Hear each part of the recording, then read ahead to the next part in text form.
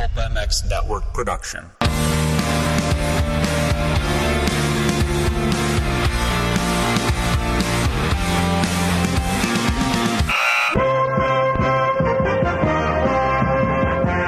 Welcome to the Pulp Hockey Show with Ray Ferraro and Steve Mathis. Support the show by clicking the Amazon banner on pulphockey.com before shopping. Follow the show on Twitter at Pulp Hockey. Subscribe on iTunes and find us on Stitcher or your favorite podcast app. On a ruined wind to see, I promise, right in front of you. Welcome, everybody, to the Pulp Hockey Podcast. Thanks for listening. Appreciate it. Please subscribe on iTunes. Get it on Stitcher, pulphockey.com as well. And the Stanley Cup Final is here. The teams are set. Chris Kunitz scored probably less than 10 minutes ago for the Pittsburgh Penguins in the second overtime to send them to the final. And to talk about that, the Stanley Cup Final prediction and much more, is a much smarter man about hockey than I am. TSN analyst, former NHLer, Ray Ferraro. What's up, Ray? How are you? Well, like everybody else, I thought this game was going to be done hours ago. Yeah. But when you think about the way that the series has played out, I guess it's not at all surprising that there was, at the end of it, not much to choose between the two teams. And, I said today in a couple of shows I was doing, today being earlier of Game 7, that, that I've done enough Senators games to know that every time you think they can't win, they're still there. Right. But somewhere along the line, I thought either Malkin or Crosby would have something to do with what goes on, and maybe that could be the difference. And not that Sid was dominant or anything like that, but in overtime it was, he makes that spin play where the defender's kind of right with him. He did it to Mathot in the previous overtime. It was just great stuff to watch how hard the two of them were working. But he just spun off of that check and, gets it to Kunitz, and what a Game 7 he had. And then just think of all the chances that could go in. It's a mishit. Yeah. It's not a clean shot. You can see Anderson, when they butterfly wing up their shoulders, they're just trying for something to get in the way. They don't even know what. Just hit something, and it's just sometimes it's just not your day. And there it is, perfectly placed. Although it's not like he's trying to shoot it there, and it's in the net, and Pittsburgh goes on. That's really what it is. Like if I'm a coach in a Game 7 overtime, I mean, I know this can bite you, but literally, players are tired, ice is shitty. Throw it at the net. Just start throwing it at the net. Well, with a couple of minutes left, Pittsburgh had that chance in regulation. Scott Wilson, it was a puck kind of bouncing around. He shot it from almost right on the goal line, and that almost went in. Mm-hmm. And you're like, that's the play. The play is whenever you get the puck, whatever you think you should do, you should shoot it. Right, exactly. Because it could. What was it? Just after Pittsburgh scored. There was that chance that got shot towards the net. It hit Malkin in the foot. Yeah. And hit the post. Yeah. And I mean, in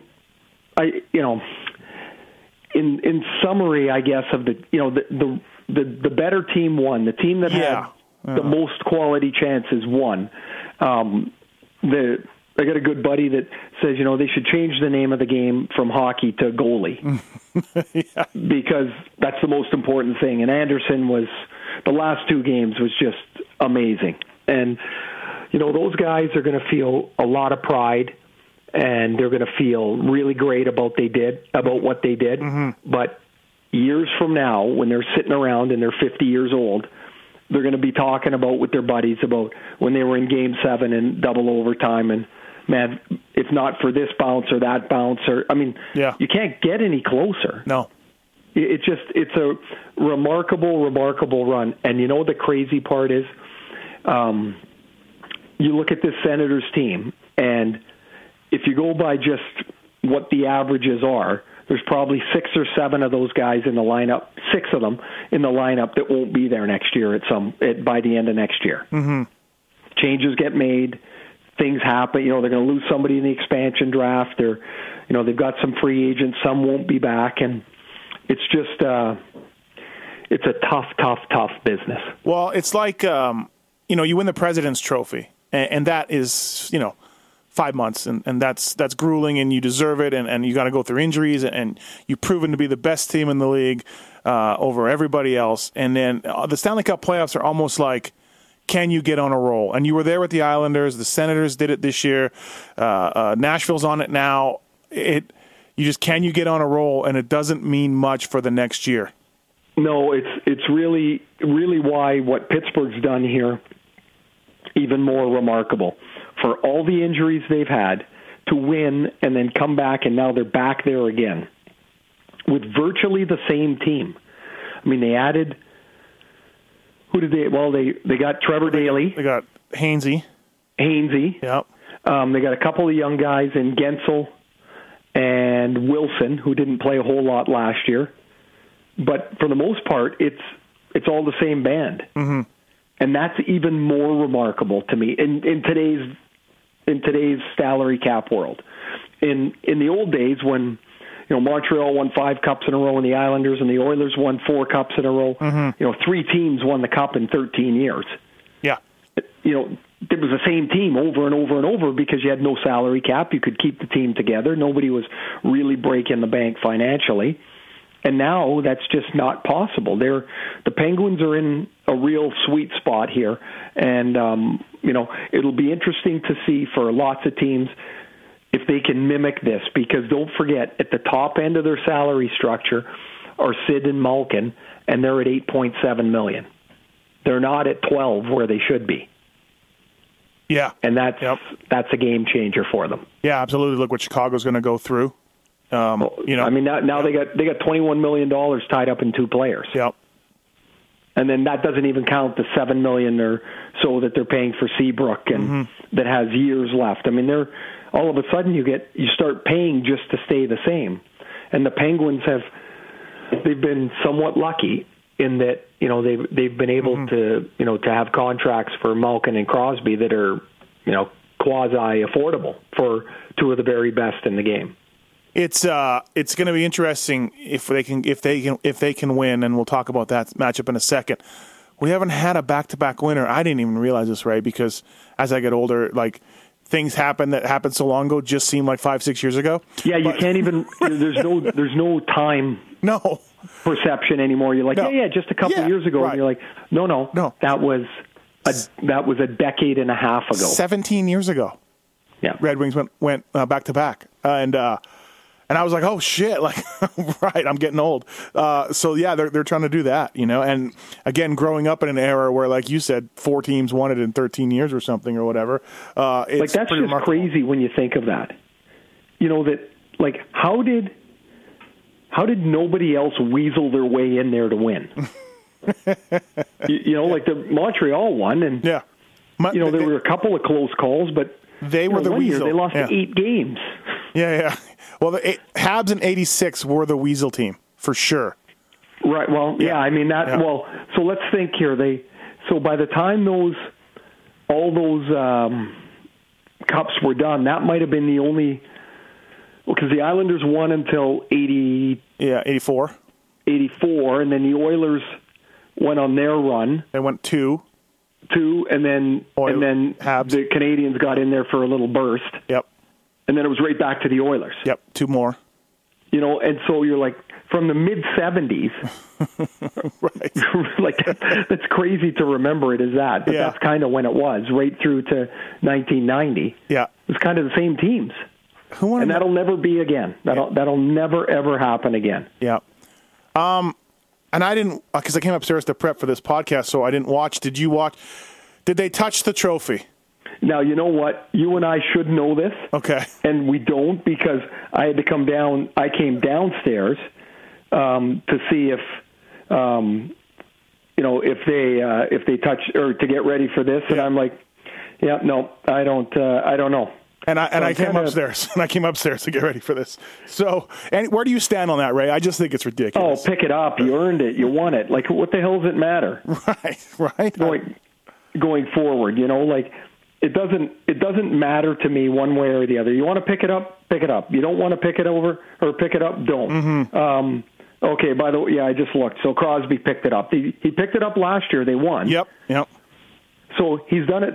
They got there 4 times. The first time he didn't touch it and they lost. Second time he picked it up, they won. Third time they won. How could anything you do with that trophy matter in the finals? Right. You could take that trophy and slide it down the ice like a curling rock, and it would have no effect on what happens on game one. No. It's a nice story, and somewhere somebody must have realized that, the last 3 teams didn't win when they picked up the trophy. But to me, you win, you celebrate that trophy, and then when you're in the room with the trophy, you go, guys, this is awesome, and now that we've won it, it doesn't matter anymore. Yeah. And everybody gets that. Nobody grew up saying, gee, I hope we get the Prince of Wales trophy in our lifetime. Nobody's running around their driveway doing that. It's almost like that stuff to me is for the fans. Yeah. Because the guy, I don't know, if you believe it as a player. Yeah. You probably have to not step on a crack, and when you're walking on the sidewalk, and you got to drive the same route. And I guess I thought of it a little more when I played. You did because you're the chicken parm. That's your signature. No, move. but that was on TV because it was the only restaurant we had. Okay, all right. That was not a superstition. Hey, who started that? What jerk-off started not touching it and saying, "Oh, that's not the one we want. That's not the one we want." I don't know, but it really makes you sound like you're really focused. I know, right?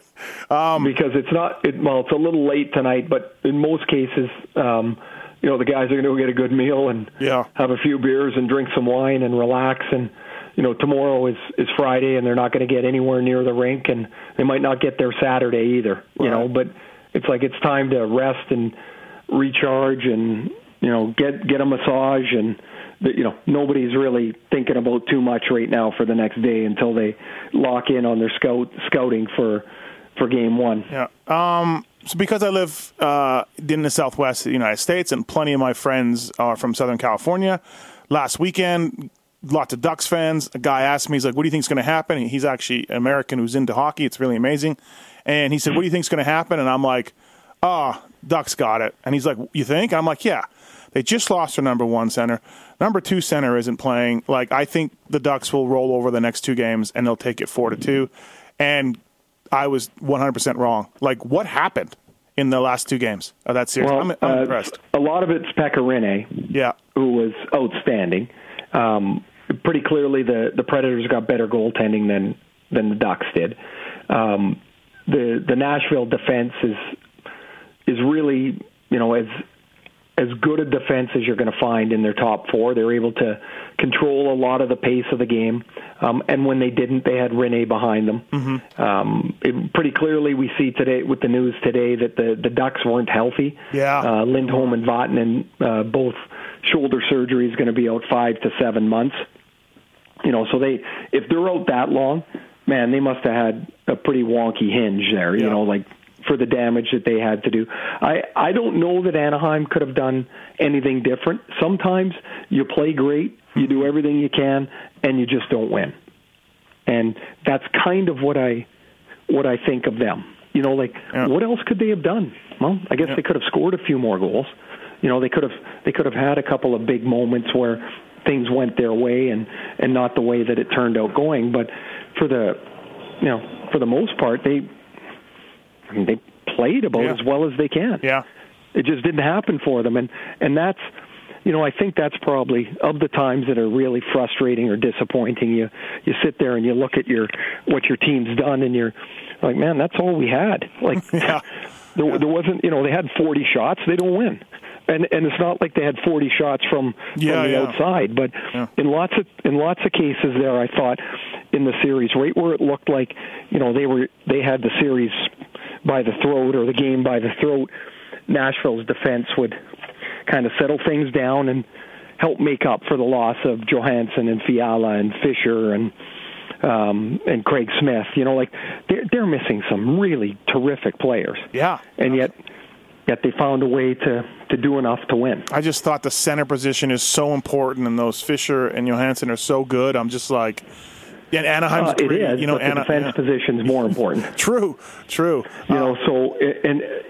Especially like I don't know that that Nashville has a really true number one defenseman. What they've got is like 4 really great number 2s, and so that means there's no real drop off anywhere for them. And that's those guys they're mobile, they skate well, they pass the puck well. It's really hard to believe they were able to assemble a defense like that. And of course, up in Canada here, there's lots of talk about look what PK Subban's done, and PK Subban this, that, and the other thing.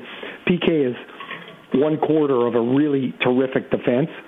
They do a great job for all 4 of those guys of putting them in a position where they're the most successful that they can be.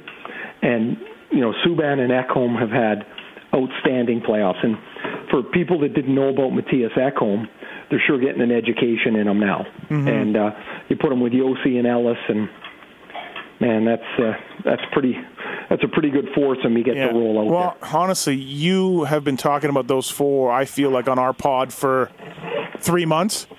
You're like, hey, nobody really knows about these 4 guys. Honestly, I bet you I can go back 3-4 months ago, and you're like, hey, there's 3-4 guys in Nashville that people don't really realize how good those 4 guys are. And I guess what in the cap system, what makes it even more remarkable is the only guy with a really big contract there is Subban. Yeah, because true. Everybody else is really manageable. I think Yossi's at 5'9", might be the next highest. Ekholm's at like 3'5". Mm-hmm. Ellis is not that far off that mark. Like they got those guys, they believed in them, and they said, okay, we're going to invest. Yeah. We're going to give these guys the money and hope that we've made the right decision. And it sure as heck looks like they have. And to talk about Nashville again really quickly is that David Poile, the manager there, has been in the business for 33 years as a general manager. It's the first year they've made the finals. There's a lot of people in the game of hockey that are happy for David. Mm-hmm. And one thing that may or may not people might have forgotten about is a few years ago he was near the bench at a practice, and a puck deflected up and hit him in the eye, and he's lost most of the vision in one of his one eye. Yeah. And it's really a pretty terrible thing. I mean, he's just kind of just standing there, and the way the puck hits him, he loses his vision, and so he's just, he's a hockey lifer. His dad was an executive. Mm-hmm. David's been a long time one, and the Predators have turned into a really good story. For years, the only question around the Predators was where are they moving to? Mm-hmm. And now, apparently, they expect 30,000 people to be outside the arena to watch game 1 or game 3 when it's in Nashville. Isn't that crazy? Yeah. 30,000. Have you ever been to a game there? No. Well, the rink is literally on the corner of where all the bars are. Yeah, which I've been there. Yeah. Yeah, it is probably the most ideal location for an arena in the NHL. Like if the game's over, you're trying to figure out what you do. Well, let's walk down here and go into one of the 40 honky tonks that are right here. Right. It is outstanding. The media is very happy. The media is thrilled right now. Also, too, David Poile, those capital teams he built in the late 80s or 90s, they were so good. They had collapses in Game 7, which actually, carry on to this day.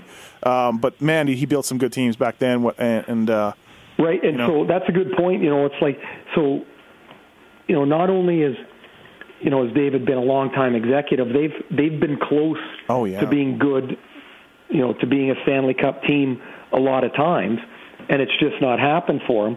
And it just tells us, again, how hard it is to win.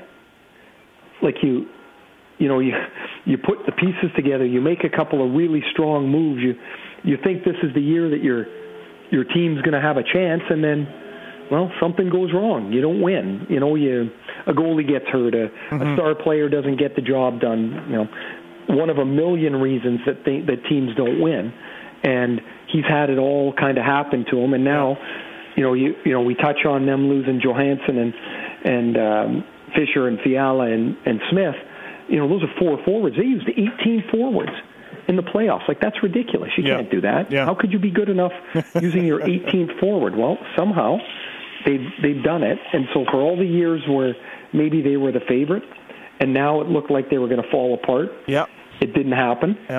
Peter Laviolette has pretty clearly done an amazing job in Nashville, making sure that system, which is up-tempo and fast, is executed. There's another move that David Poile made, as I think about it, is that, that Peter Laviolette had been fired twice. Yep. And not in easy circumstances. Like there was a little bit of noise around when he got fired in Philadelphia. The owner, Ed Schneider, at the time said, had to fire him. That was the worst training camp we've had in 35 years here. Oh, yeah. It was like 7 games in or something, right? 3 games. Oh, was that it? Yeah, I remember that. Games. Right. And so, just think of that. Like, how bad could have things have been if you had to fire the coach that quick? Well, but there's also people that swear by Lavi. And so David Poile had to go out and kind of do his evaluation and had to make a tough call. Like, okay, if here's a new coach, Barry Trotz is gone, who's it going to be? And so, he made the Forsberg trade. He made the Seth Jones for Ryan Johansson trade. Yep. He made the Subban for Weber trade. It's not like he's sitting there doing nothing, like, twiddling his thumbs. This has been a lot of years, in the making to be a surprise team. And there's an old saying that he became an overnight sensation in 12 years. Yeah. And that's kind of where the Predators are. And I'm glad they've made it. I think this is going to be a really, really terrific final. I've counted the Penguins out 26 times this year. Yeah. Because, I thought at some point losing Chris Letang had to be a death blow for them. Yep. Like, we talked about it. See, how could you overcome that? Ray, I don't know who half those guys are on the team. Seriously, I'm like Googling them and looking at them and clicking on their bios. I'm just like, who are these guys? Well, yeah, because it's not one guy. No. It's right across the roster. But I guess, a lot of that you have to look at and go, wow, they've really drafted well. They've really, these guys that you don't really know about who are the immortal depth of an organization that, of course, nobody ever talks about, because it doesn't even really mean anything. What is depth? What is depth, right? Yep. Well, it's now the guy that's playing for them. It's now, last year the guy in the playoffs who was one of the biggest revelations was Brian Dumoulin, and Dumoulin played a lot with Letang and did an outstanding job in that top pair. And while Letang was playing 30 minutes a game, here's this guy Brian Dumoulin that most people had never heard of, and Dumoulin was doing an amazing job. Well, they had to draft him, they had to find him, and so if you're a team of any, of any salt, you've got players that most haven't heard of. You've got players that can come in and step in and fill in for you, whether it's for 5 games or 10 games or 20 games. And once you get there, they do the job without much appreciable fall off, and that's kind of what's happened in Pittsburgh. It's really amazing, because it's not Mario Lemieux's Penguins. No, it's not the team that... It's this group of guys here that you look at, especially on defense, you're like, I'm not so sure I know these guys. No, although they did get Schultz back finally, but you're right. And scores a big goal. Yep. And, is not... he's probably... I wonder if there was ever a way to find out exactly at what percentage of health are these guys. Yeah, we'll find out after, I guess. Well, and you'll find out next year when somebody doesn't start the season, and you're like, oh, yeah, I guess that's why. I didn't like Sullivan's starting Matt Murray again. We talked about it quickly last pod, but, played well. So, did it again. I guess the thing there, Steve, is like, it would have been for me, it would have been a bigger story had you not had the success of what Murray had just done. It would have been a real risk had he made that decision with Matt Murray, 22 years old, who had never played or hadn't done much, or didn't have any playoff experience. Well, he didn't have to worry about that because Murray had all of that. And so, Fleury did an amazing job, and then he kind of had a speed wobble. And just think we talked a lot about what David Poile was able to do. What about Jim Rutherford at the deadline when, their defense was starting to fall apart, and he's like, no, I'm not going to trade Fleury. Yep. He could have. Oh, for sure. And then you would have ended up with some young guy backing him up, and now you're, which would have been fine, except remember, Murray got hurt. That's how Fleury got in the net first. Yeah. Would have been I don't know. It's like you've got to, your management has to make the right decisions. Your coaches have to make the right moves. Your players have to be good, and then you got to be damn lucky. Because there's lots of teams that make lots of great moves and lots of great trades, and then for whatever reason, it just they pull up just a little short. And man, that's. Well, even David Poile, he brought in Forsberg, made some splashy deadline moves, brought in Korea, right. It's not like they didn't try in Nashville. No, or absolutely. And they were always under the gun because, their ownership was always a little dicey. Like they didn't have a big hitter to write checks for them to go out and get a real expensive player. So they got Korea a little bit past his best on date. They got the same with Forsberg, and they were doing their best with the resources they had, but they weren't ever, like, I never looked at Nashville as a organization that said, oh, we're pretty good, we're happy with that. Like, they always wanted to do more, they just didn't or couldn't. That was always kind of interesting to me. And then now all of a sudden they go out and they make these 3 really big trades. And, that's the Seth Jones trade, that's a pretty bold trade. And one thing that Poile said was, we've been looking for a number 1 center for 20 years. Yeah. And now we went out and made this deal. And, of course, now they don't have Johansson, which really stinks. Right. But, man, that helped make them a really, really good team, and will continue for them to be a good team for a long time. Following up on, you touched on it, on PK, you had some Twitter fights this week with people. It's the analytic guys love PK. But if you say anything about PK, it's like you shit on him. They think you just shit on him, and you're like, wait. He's a good player. There's other great players also. Where this all started was there's a writer from Montreal who is not a writer and a radio personality, and he's a Subban guy, and that's okay. Yeah, you can be a Subban guy.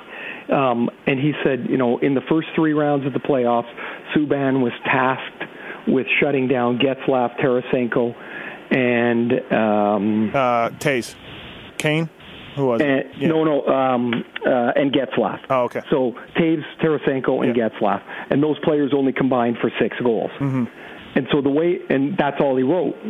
Now the implication is, or the insinuation is, PK shut these guys down because, it's a Montreal guy. And I said, and I just answered, was there anybody else on the ice, or was it just him? Of course not. It's not just him. Like, PK Subban doesn't shut down anybody by himself, nor does anyone else. Hockey's the type of sport it is that you might be part of the group that is given that assignment. Every time PK went on the ice, so did Matthias Ekholm, his partner, and they helped shut those guys down. And so that was just I was kind of being a smart ass is what I was doing. And so then, of course, that unleashes the Subban supporters.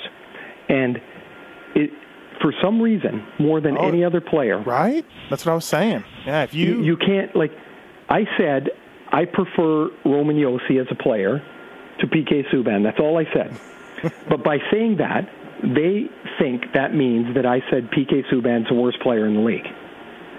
Well, I didn't say either. I said I prefer Josi on a team of, after talking about how good their defense is, I just prefer Josi. I think he's a little bit less risky.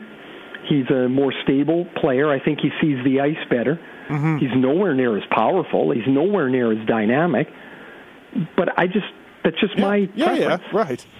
And so it just unleashes this venom. I know. And I think it's like, not just in sports, but in politics, it's like there's 5% on either margin. And the answer to most things is not in those 5%. It's in the 90 in the middle.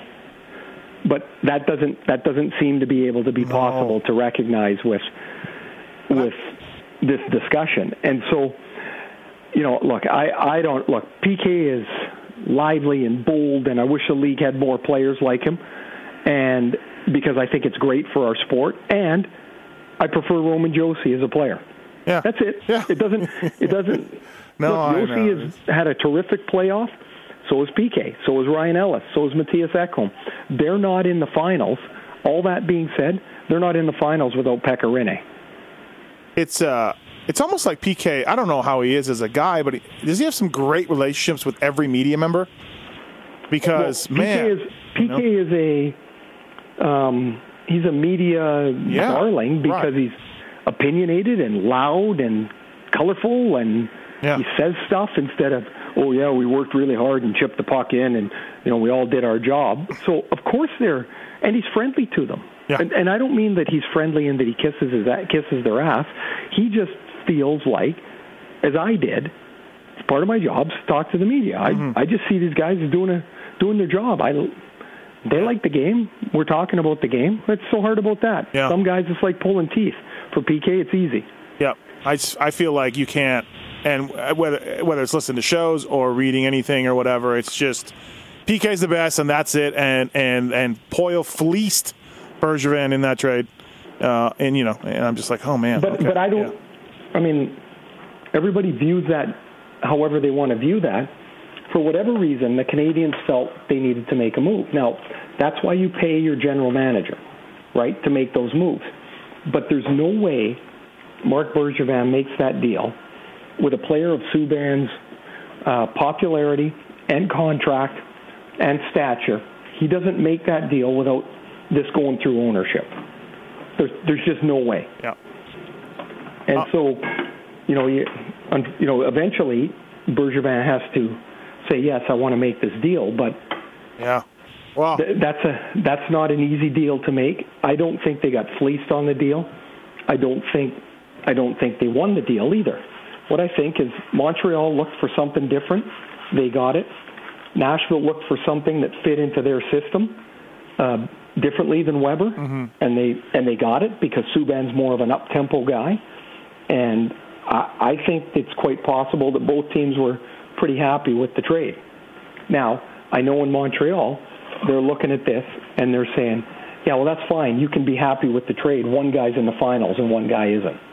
And that is irrefutable. Whatever you think about Subban or Weber or Josi or any of it, the one thing that is a fact is that PK Subban is in the finals, and he was never there in Montreal. And no matter what he says, it hurt for him to get traded from Montreal because he loved it there and he had such a connection there. But now he's a Predator, and now he's in the finals, and looks like he's having some fun, and he should embrace it because it's a pretty amazing spot to be. You're 4 wins away from a Stanley Cup. All right, let's break this down now. In my eyes, goaltending and defense favor the Predators. Forwards favor the Penguins. Mike Fisher's practicing. He's not cleared to play yet, but I'm sure he'll be all right, I think, at some point, if not for Game 1. What happens, Ray? Well, I think the stylistic view of the series is it's good news. It's Nashville and Pittsburgh. It'll be fast. It'll be aggressive. There's no way that I think we're looking at a boring series. I'm with you that Pittsburgh's forwards are more dangerous, certainly without Johansson. That really hurts. And Fiala, Fiala's well on his way to being an excellent player. So I think that is an advantage. Nashville's defense is clearly better. I mean, that's not even close. Yeah, exactly. And the goaltending, if Rene plays like he did in the last series, I give them an advantage. I'm going to pick Nashville in the series. I think it's a close series. I think of course it's a close series. Yeah, I mean, nobody's right. winning this in 4 games. But I just think that Nashville's defense, because of the way they can skate, the way they can maneuver around the ice, I think they have a chance to neutralize Pittsburgh's forwards who, aside from not being as, they're not banged up like like Nashville is, but they're not altogether healthy either. And they've had guys in and out of their lineups, and they're basically held together by fishing wire right now. And I just think Nashville's got a little much going their way right now. They've got a longer break, which I think is going to help them. I'm going to pick Nashville in 6. It's interesting that the Penguins have home ice. I get it. But Vegas has put the Penguins as the favorites. I don't see it that way at all. Yeah, they got home ice, and maybe that's just it. The first thing you do is look at a home ice team, and you go, they're favored. But I think that for this it would be, Pittsburgh has home ice. They finished over 100 points. I think Nashville had 94 or 5 points. Nashville also had 6 players miss over 10 games this year in their season. They didn't have the depth, and they play in a far more difficult division than the Penguins. So when the Penguins play in the Metro, rather, and where Nashville got bogged down was their health and the fact that they couldn't win in their division early in the season. So they got way behind. It took them a long time to catch up and to wrestle their way in. The Central is a tough place to play too. I don't think anybody's got such a clear advantage that somebody should be a prohibitive favorite. But I can see Pittsburgh being labeled the favorite because of their points, because they're defending champion, because they have the extra home game. I just happen to think that winning on the road in the NHL now is far easier than when I played. Because the buildings are different, the rules of the game are different. I just think it's easier to compete on the road, and I think Nashville will get the game that they need to win, and then it's going to be crazy town in Nashville for games 3 and 4 to start. Yeah. I think Nashville will win also, although my opinion doesn't matter much. Look, we still got a whole Stanley Cup final series to play, but Pekka Rinne, I think, is the obvious choice for Conn Smythe with the Preds. Yeah. But who would be the Penguins guy? Oh, I think Malkin. Malkin, yeah. I didn't think he had a great Game 7. No. But he's had a pretty productive playoff, and I think he would be the guy. Now, if you remember last year, there were guys that were coming on strong at the end of the playoffs. Yeah. And, Kessel got himself into the mix, and there's still, for that stuff, there's lots of time to shake out, and what might shake out is somebody we don't think of right now, somebody that's maybe just on the border, but those would be the 2 front runners for me. Yeah, Phil didn't play great tonight either. I don't know what happened on that one chance early in the game. Oh, he looked like he toe-picked or something. Yeah. I'm not sure. Yeah, I don't know. I was expecting him to go down and just rifle it, and then it looked like, I guess as I think about it, it's like he almost had too much time. Sure, yeah. Right. And he's like, I'll do this. No, maybe I'll do, whoops. And then he just kind of shoveled it wide. Right. If I'm Phil Kessel and I've got that wrister, I'm not thinking too often about what I'm going to do. I'm going down and I'm shooting that thing. I'm right over the shoulder into the corner every time. Like that is a gift from the gods. Right. All right, so Preds in 6 for the Stanley Cup Final. TSN Ray Ferraro, NBC Sports Ray Ferraro, you called it. Quickly, we'll wrap up a couple of topics. I'm tired of hearing about the Ottawa Senators not selling out. I don't care. That's the stupidest story ever. You agree? Well, it's by a couple of, it was a couple of seats. Yeah. A couple hundred seats. Yeah. And, the one thing I would say is, like in Canada, whenever there's a U.S. market that doesn't sell out, we get pretty high and mighty about, how come that team or city can't support their team. And so I think that's where a lot of the stories originate. All right. It's not like they had 5,000 empty seats. No, exactly. It's a different time. Yeah. I mean, people are more inclined to stay home than they. I don't know. I don't know what the tickets cost at the end of the day there, but in some cases, if you're sitting for, you're going to go sit at the top of the rink for $250 or something like that, or you can sit at home with your buddies and watch the game. I'm probably sitting at home. Yeah, I mean, Eugene Melnick's forced to write this open letter. It's like, who cares? But yeah, I'm not real sure what that's all about. But he just let it go. And Tom Anselmi, who came from MLSE, who runs the Leafs, he had a really good point. One of the biggest problems, he just took over this year as the president and CEO there, and we said one of the biggest problems we have is that our season ticket base is too low, and so we have to try and address that. If the season ticket base is too low, you're now trying to wedge in 5,000 walk-up fans a game. Yeah. Well, that's not going to happen, especially where the building is in Ottawa, where you could pick the most difficult place to get to, and this might not be it, but it's right next to it. Yeah, so it's a tough place to go. It's like you've been to games in Phoenix. Yeah, it's a great place. Love Phoenix. It's awesome. But the rink, great rink. They built it in the wrong place. Yeah. Yeah. And so you can't put the thing on wheels. Now you got a problem. Or Miami, good rink, nice rink. Way out. That, by the way, is 4 miles from the middle of nowhere. Yeah, pretty much. We went and saw alligators in the afternoon before the game, and it wasn't far to get out to the swamp to go see all the gators. Right. So. Now, when I was with L.A., they used to call the building at one point the National Car Rental Center. Yeah, that's right, yeah. And so the Kings broadcasters get in the cab at the hotel. They say National Car Rental Center. 35 minutes later, they pull up in front of the hotel or in front of the airport. Yeah. And they're like, no, the rink. And the guy's like, what are you talking about? And they're like, way on the other side. So they almost missed the game. Oh, funny. Final thought for you before we wrap this up. Are you worried about your Red Sox? You have to be a tad worried. I'm not thrilled. Yep. I do have a before I get to answer this whole question is every pitcher in the American League hurt?